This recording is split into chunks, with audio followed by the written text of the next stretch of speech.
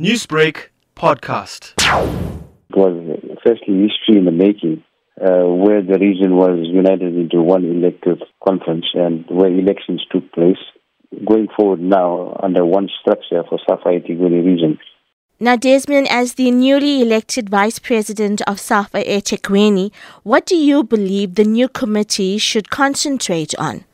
There's a lot of work that lies before us where we now have to come together and make sure that football administration take to a new level. Firstly, we'll have to look at the all 21 LFAs to make sure that they are administrating football in the LFAs. So we know that football is being played in the LFAs.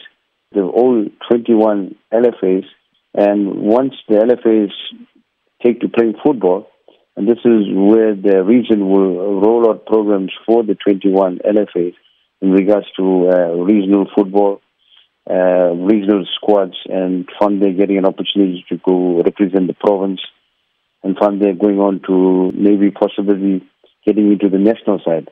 So football has to be actively played in the LFAs, so that those kids be given an equal opportunity to climb up the ladder and to make it to a professional level.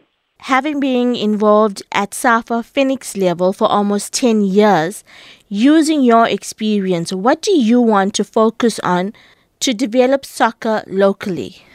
If you are connected to Phoenix football, you'll know that SAFA Phoenix was one of the first local football to actually work with My SAFA in regards to the rollout of registration cards.